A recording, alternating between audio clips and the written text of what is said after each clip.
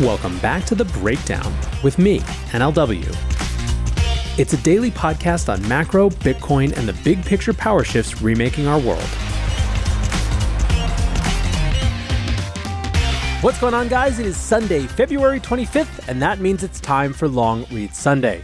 Before we get into that, however, if you are enjoying The Breakdown, please go subscribe to it, give it a rating, give it a review, or if you want to dive deeper into the conversation, come join us on the Breakers Discord. You can find a link in the show notes or go to bit.ly/breakdownpod. All right, friends, a fun little speculative one for you today. We are going to kick off with a piece by Daniel Kuhn over at CoinDesk called Does Anyone Else Feel the Crypto Vibe Shift? Surveying the small telltale signs that the market is back. But what's different this time? Let's read it and then let's discuss. Daniel writes, is crypto back?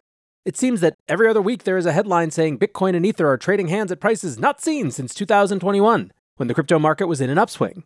It's not obvious that the price appreciation is going to stop anytime soon. Things feel different this time around. The pandemic-era bull market was a period of mass exuberance, hysteria, and fun. Everyone from Elon Musk to my mom seemed to be talking about crypto. Celebrities were endorsing meme coins and buying NFTs. Crypto became a cultural touchstone. Perhaps the best signifier of an economy going through wild gyrations as the post-pandemic world began to reopen, a weird time dominated by vibes. In comparison, the latest market upswing has been quiet. Sure, a few friends have reached out to see if they should buy Bitcoin, an anecdotal indicator suggesting increased retail interest. But by and large, it seems very few people have taken notice as crypto prices have ticked up. Of course, following the wave of protocol failures and corporate bankruptcies in 2022, starting with the high-profile implosion of Terra and culminating in the collapse of FTX, crypto has become toxic to talk about. The same level of enthusiasm and lightheartedness is hard to regain while still living through the hangover. There are a number of indicators besides price action that suggest the crypto market rebound has begun in full force. MetaMask, the primary means of accessing the Ethereum network, is nearing an all-time high of monthly active users at 30 million. Coinbase, the largest US crypto exchange, posted its first profitable quarter in 2 years as trading volumes bounce back. And Bitcoin search interest is bouncing back a little according to Google Trends. A number of factors could be contributing to rising interest. The Bitcoin halving, an event that occurs roughly every 4 years, is always a popular media topic. Meme coins and token airdrops feed the idea that the crypto industry prints people free money. Endorsements from figures like BlackRock CEO Larry Fink and even government bodies in places like Hong Kong and the United Arab Emirates foster a sense that crypto is technologically significant. Most notably, the launch of nearly a dozen spot Bitcoin exchange-traded funds has gone better than expected, with BlackRock's ETF already posting the 5th largest inflows this year and billions of capital flowing into the crypto funds. Moreover, there is a growing sense that the worst may be over for crypto legally speaking. Large overhanging concerns have more or less wrapped up, often in crypto's favor. The Department of Justice settled with Binance, imposing a strict financial penalty, but one the world's largest exchange appears able to carry. The U.S. Securities Exchange Commission's hostile attempt to regulate through enforcement was dinged after Ripple won a significant legal battle in court, and as the agency faces other uphill battles in court, and the FTX bankruptcy process is winding down, with full restitution expected for all former users. Increasingly, governments, including in the US, appear to want to work with the industry to develop policies that protect consumers without hampering the development of crypto. The European Union passed the significant MiCA rule set, while the UK, Hong Kong, Nigeria, and others are all vying to become crypto hubs. It's as dangerous as it is stupid for journalists to try to predict the future, especially in an industry as volatile and quickly changing as crypto. There's no guarantee the Bitcoin rally will continue, and there's always the chance for fortunes to reverse. But there certainly is a growing sense that crypto is on the cusp. A lot of things have changed since 2021, many for the better.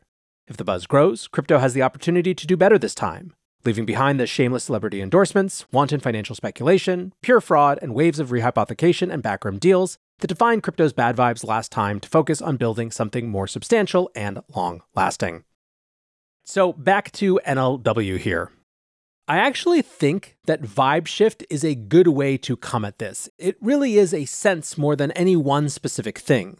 A feeling. I talked last week about how I thought it was the first true post-ETF world week, where we were firmly focused on the future rather than the past, and it's clear that Daniel is feeling something similar.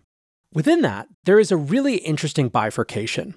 You have, of course, the crypto faithful who are here in the middle of it all, who have never really gone.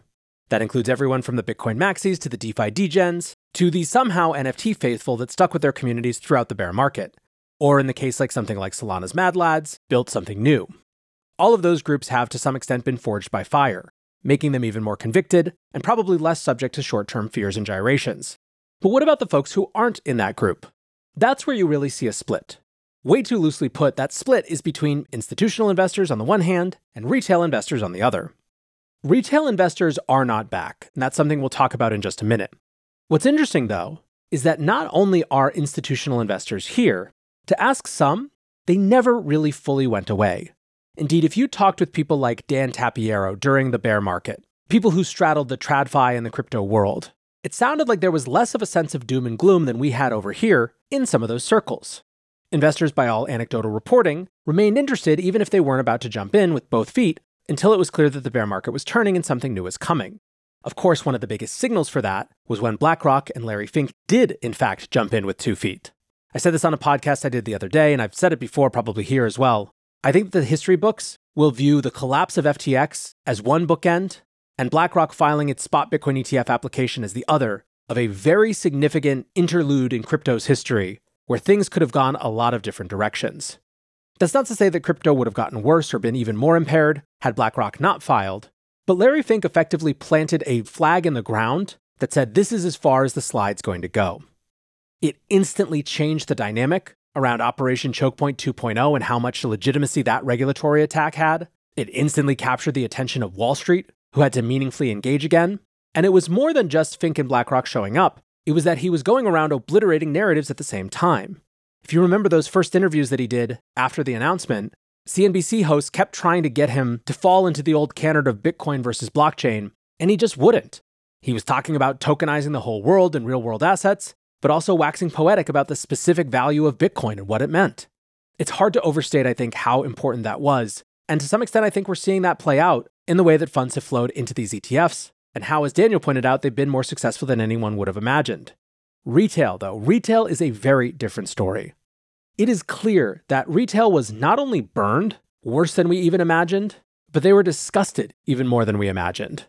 Bitcoin at $50,000 came and went without so much of a hint, a whisper of interest from those retail folks.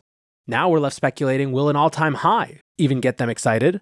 Or as someone I was talking to the other day said, maybe it has to be all the way up to $100,000 Bitcoin before retail really starts paying attention again. I've said it before and I'll say it again, I don't think it's a bad thing to not have the same sort of intense retail focus trying to clamor into anything that might go up 10x as this cycle gets started. I think it would be fairly naive to think that that won't happen again, but one can certainly hope. I don't know right now what I think about when people come back and start trusting again. I sort of think in addition to number go up technology, it might need to involve something else new to capture people's attention. Remember, NFTs were a force last time around that got people who didn't really care about crypto in other ways to start paying attention. Could NFTs do that again? Is there something else besides NFTs that's poised to play that role? I don't really know. I do think that the patterns that we've seen in previous cycles are probably a little bit exploded, thanks to the new force of the institutional bid that's been enabled by the Bitcoin spot ETFs. How much that changes all the other dynamics, especially those ones rattled off at the end of Daniel's piece like wanton financial speculation, remains to be seen. But for now, the vibe has shifted, and you should enjoy it. Until next time, be safe and take care of each other. Peace.